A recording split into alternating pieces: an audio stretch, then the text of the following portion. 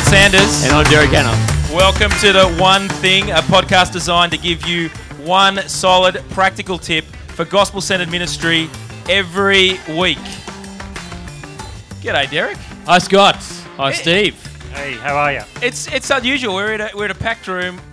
Multiply's still going on. The audience is growing. Oh, look, I'm glad it's not being filmed because there's just too many people. It's embarrassing. Yep. Well, we are coming to you live from Multiply 18, the Geneva Push Network's national conference. We're live in Melbourne, and it's been a great couple of days thinking into the topic of taking the urgent gospel out to not only Australia but also to the nations. Absolutely. And look, we have, for episode 13 tonight, we've got Steve McAlpine with us. Steve, welcome. Thank you very much. Good to be here. You are from Perth. You're a minister of the gospel. You love telling people about Jesus. You're a blogger. And look, Christianity is increasingly on the nose in Australia, around the world. What we're going to talk to you about tonight, the topic we've given is persuading and proclaiming how it is we need to engage with society in order to not avoid cultural landmines, but maybe how to walk through them well and wisely and biblically. That might be a better way to put it. Yeah, I think that's fair. You don't want to avoid them. You want to at least be wearing a flak jacket when you hit them. I think that's true. Yeah, so being aware of what you're going into is probably crucial, what I think. You've got to know what the cultural landmines are, but you've also got to be able to say, I'll take the flak if I stand on it. I can't just avoid it for the sake of avoiding that, for the sake of keeping the peace, because I think eventually the landmine will get you somewhere along the line. Yeah. Now, Steve, you are a renowned blogger. I think you write more words than I talk in a week. That is patently untrue. That is patently untrue. You do write a lot, though. You do write a lot. You're from secular WA. Yeah. I wonder if you can help us think into the different approaches, I guess, that we're hearing about on the blogosphere about public Christianity. Yeah, look, I guess when you think about the approaches to public Christianity, one of the... I think a slight parody of the Benedict option, as we call it, as Rod Dreher's book, is that it's sort of a flight mechanism. You sort of head for the hills, you put up your barbed wire fencing, and you stock up on bean spam and shotguns and wait for the zombie apocalypse. So that's jump in the monastery and forget about the world around you. I think that's not quite what Rod Dreher is saying. I think he's saying we need to thicken up the Christian framework, and it's okay for it to be angular, and it's okay for it to be crunchy, and it's okay for it to be dissonant with the culture, but also very distinct. So that, in a sense, like the Jewish kid when he went to school, where his dad would get him ready in the morning and say, right, go out there, son, remember you're different. And the Christian dad was getting his kid ready for school and going and saying, go out there, son, and try to fit in, you know. I think we've got to go back to what that Jewish thinking was like. So Rod Dreher's like that. I guess there's the other approach of how can I find the most common ground at every point and delay maybe the crunchy bit as long as possible, sort of hold that off. So you still get to the crunchy bit? I think yes, you can, but I think sometimes if you don't train for the punch in the nose, as what Mike Tyson said, everyone's got a plan until you get punched in the face, and then your plan goes out the window and you're on the ropes. Can you give us an example of what that might look like? Or give us a public expression of that. Look, I would say... I always say if I got into Q&A, which is never going to happen, I've got a radio face, I'll tell you that right Maybe now. your brother. Maybe they get your brother on it. I think if I got into Q&A, what I've noticed in the past is that people look for similarity if they're a Christian. And what we're praying for as Christians out there watching Q&A, if any Christians actually watch it anymore, is please don't let her come across as an idiot. And okay, so what we get in Q&A is, we're just like you, only more like this over here. I think those days are past because we're getting called out quicker. The time lag between getting called out on the stuff that the culture says is no way is shorter and shorter. And I think you've got to kind of lean into conflict a little bit more, not rudely, conflict with a smile. But if you don't train for that, and if you don't equip your people for that, I think that's a problem. So you're a Baptist, so there must be a middle way. There must be a middle way. So, give some examples of that, or people who you've seen do that well, because that's not a natural instinct. Oh, maybe it is to some people, but particularly from a Christian point of view, you think, we want to be soft and warm and loving, and we'll win them over by generous hugs. Well, we think that in the... this is a contextual, cultural thing for me. I coach a young missionary bloke in Mozambique, and he said, as he's watched the culture war thing play out and Christians comment, he said, African Christians would never back down on that. They just say it hard because they're not afraid of conflict. And so sometimes we might read our slight Western middle-class passive-aggressive thing as contextualising, when really it might be just that we don't like conflict. I'm not saying that we need to be narky and nasty all the time, but I think when Jordan Peterson came on the scene, one thing I noticed was that he leaned into conflict really quickly, but he was very, effusive. If you've seen the famous video, it's all with a smile. But at the same time, he's been saying, people aren't as brave as they think they are, but if you're going to do something like I'm doing, he said, you're going to get conflict. You're going to get a lot of pushback. So he said, lean into it. Last year we had Greg Sheridan from the Australian newspaper over in Perth, and we hosted him for a seminar at a pub, and an Irish ex-Catholic trainee priest and a Northern Irish Protestant meet in an Irish bar. What could go wrong? And he said, my advice to you, and he's from a Catholic background, is don't be afraid to lean into the conflict on this one. He said, I deal with conflict all the time, and I just think that you guys could lean into it a bit more because you've got something significant to say, and people do want to hear it. They won't agree with it, but there will be people who want to hear what you say up front. Do you cop it on your blog very much? Oh, yeah, I do. From who? Don't give me names. Yeah, I've got their just addresses and their phone numbers. Yeah. But what angles are they? Like, are they Christians, not Christians? Christians and non-Christians alike, I think. I shut down the comments on the blog itself, but people can put anything they like on Facebook because I was getting 1,000-word rants, to which I just reply, write your own blog, and then stop them saying that. Just people saying I'm either too harsh, or I'm not harsh enough, or I'm hate-filled on this, or I'm a homophobe on that, or whatever. And I have to say that my natural tendency isn't to be a nasty so-and-so. I like people to like me. That's our default in one sense, unless you're a psychopath, I suppose. But in the end, I just went, no, I have to say these things, and people are not going to like that, and they're going to respond in certain ways, but I'm still going to say them, and we'll see what happens. And my wife is much more ironic than I am, and she just thinks, you're going to get in trouble. And she's a clinical psychologist. She reads people very well. And so she says, just be careful what you say there. So she does temper me on a few things. Now, Steve, we want to keep talking to you, but one of the things we do in the one thing, just for the live audience that's out there's now thousands.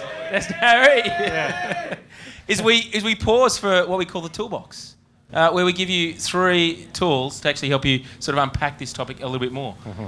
Yeah, because it's a special episode. We've got 4 today. In fact, I had to stop Steve at 4. Oh, right, he kept listing off. Okay, do you want to... I've got some here, but you might change them. Yeah, I wouldn't change them. I wouldn't be that angular and crunchy. Look, I think if you're going to read anything about that whole issue of how the idea of, we can't sort of just mask it anymore, it's coming to us harder. Mark Sayers, Melbourne guy, here we are in Melbourne, Disappearing Church. Is a great book to read. Now, the subtitle of that book tells you everything. Disappearing Church, from Cultural Relevance to Gospel Resilience. It is a fantastic book. The second one is the Jordan Peterson podcast. Yep. You can get his book, but you can also listen for free to his podcast. Yes. Sorry, just on that, can I say on that one? I've found that unbelievable. He's been very helpful. In fact, I've found that to be an incredibly helpful evangelistic tool. So people who I've been friends with who aren't Christians for years, you're working out what's the kind of, point of entry for meaningful conversation. Actually, that's been one of them. I've been saying, what are you listening to on podcasts? And I listen to their one, and this is what I'm listening to. Yeah. I know he's not a Christian, but he says some very helpful, provocative things. It's been a great And if you watch stuff that he does with Jonathan Haidt from New York University, and they also do good stuff together, and also Jonathan Haidt with Tim Keller. So they've got an atheist psychologist with Tim Keller at New York University. Fantastic hour-long videos. And the third one is, it's 2 books. How Not to Be Secular by Jamie Smith, which you've already referenced and spoken about. Yeah. And then This Secular Age by Colin Taylor. He pitches it by starting by saying you're a church planter in so-and-so and so-and-so, and you've found that people don't ask these kind of questions anymore. They're on Project Them. And I think he pitches it well for people who are planting churches. Now, we're breaking all the rules tonight because we've got four things. The fourth one is First Things Magazine, a Catholic journal. What? Yeah, settle. Read First Things Magazine because it's the finest philosophical, theological, cultural journal that you can get. So we have broken the mould on the toolbox massively. Oh, sorry, man. We're now going to keep breaking it by actually opening it up to the live audience in front of us. So we're hoping you got some questions here. Normally Scott would sing at this point in the podcast, but we're going to take questions from the audience. Speaking of gospel resilience, homosexual marriage is now legal here. What constitutes repentance to a gay married couple considering Jesus? What does repentance look like if they're legally wed? Have you got a harder question than that? Biblically, it's not marriage. And because I know a few people who've been in similar situations, in our own context, I guess, de facto relationships have all the legal recognition. But I think that repentance does mean you can't live that lifestyle and you're not married. So I don't think it would be divorce in the eyes of God, because I don't think it's marriage in the eyes of God. Now, you aren't going to come out on the front foot and say that as your first thing that you say to people. So in one sense, the whole same-sex marriage thing, you can get angry about it, but that's because you don't understand that I don't expect non-Christians to live like Christians, but I do expect Christians to live like Christians. That's a sign of repentance. But every person hands Jesus a blank check to fill in that they've signed, and that's going to look different for everyone. That's a difficult one in our culture because the idea of marriage and those relationships are held high, but everyone has to hand a blank check to Jesus, and that would be my answer to that one. I've got a question for you though, Steve. Yeah. You're a pastor first and foremost, Yeah. so you do write lots, but really your heart aches for Midlands and for the lost in Midlands, and you want to see them come to know Jesus. I know. I think for me, I have those conversations and I write that stuff, but I do want to see our people grow and be discipled, and I want to see people who don't know Jesus get to know Jesus. But what I want to do is make sure that they know what they're actually signing up for. And one of the things I've said to our congregation is, my job isn't to get you to do my job better. Much of my job is to equip you for life in Babylon tomorrow. And that's what it's like out there. I'm not going to kid you that it's not like that out there, because people are coming in tired, they're busy, life is not easy, and they want to know that that's okay, that they're going out to somewhere where they are going to struggle. I mean, I'm the protected species. I'm not going to wear a purple day or lose my job. They might. And so I want to be sensitive to where they are. But also when people come in, I want to be very clear that the practice of meeting together all of the time will shape you and thicken you and encourage you. The practice of hearing God's word, we do communion every week. The practices of being together and under God's word and shaping ourselves around that will make it thicken up in our lives so that when there is conflict, we'll still feel encouraged by what's going on. We were talking before about this. One of the things that I thought was really helpful, you were talking about the connection of how we see epistemology and how we see ecclesiology. What was the common connection you were making there? Yeah, that I said the search in the missional emergent churches, we need to have a humbler epistemology, and that kind of led us away from any good theology. And I think we just have to have maybe just a little bit of a humbler ecclesiology, like the city of Detroit when it sort of fell apart after the motor industry caved in. It had overreached itself. It had tried to do too much, and I think the church, in some sense, mirrors that. As you got places, you're so spread out and you're so thin. What Detroit did was it contracted the city back to health. It didn't sort of kill the city, but it knew that if it kept sending tendrils out with no support network, it was going to die. So it pulled it in, reclaimed its identity, and then it started to flourish again and move out.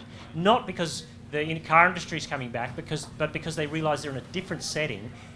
Things have changed, and they need to be a thick community, a thick city for whatever the future is. And I think that's what the church has to do, thicken up in one sense at its core about what it is and what it's about in order that it can meet the challenges that are coming. And take the gospel out. Indeed. Well, that brings us to the end of the show. It's been great doing this for a live audience. It's been a bit of a weird experience, Derek, for me. Yeah, me too. Because it's very hard having a conversation like across each other. Yeah. Not, sort of face to face. Like, I have a photo of Sam Chen at home, just next to the dinner table looking at me, but it is weird to have him actually there. It is weird. Now, this show is called The One Thing. So, Steve, if we're thinking about persuading or proclaiming, what's the one thing you want to leave the audience with? I think our ultimate persuasion is by proclaiming who we are in Christ, by being the body of Christ together that announces the worth of God to the watching culture, whether the culture sees that or not. But also, eventually, the water goes out, the pressure goes out. People will start to share the gospel with people. All right, thanks for joining us for this 13th episode, live episode of The One Thing. Look, coming up next, in our next episode, what have we got, Scott? Ministry dashboards. What are they? What do they do? How can we get them? Can I say that is actually much more exciting than it sounds? It's much more exciting. We're going to tackle it all in 15 minutes. Thank you. Yes, it is. Well, I'm Scott Sanders. And I'm Derek Hanna. Chat soon.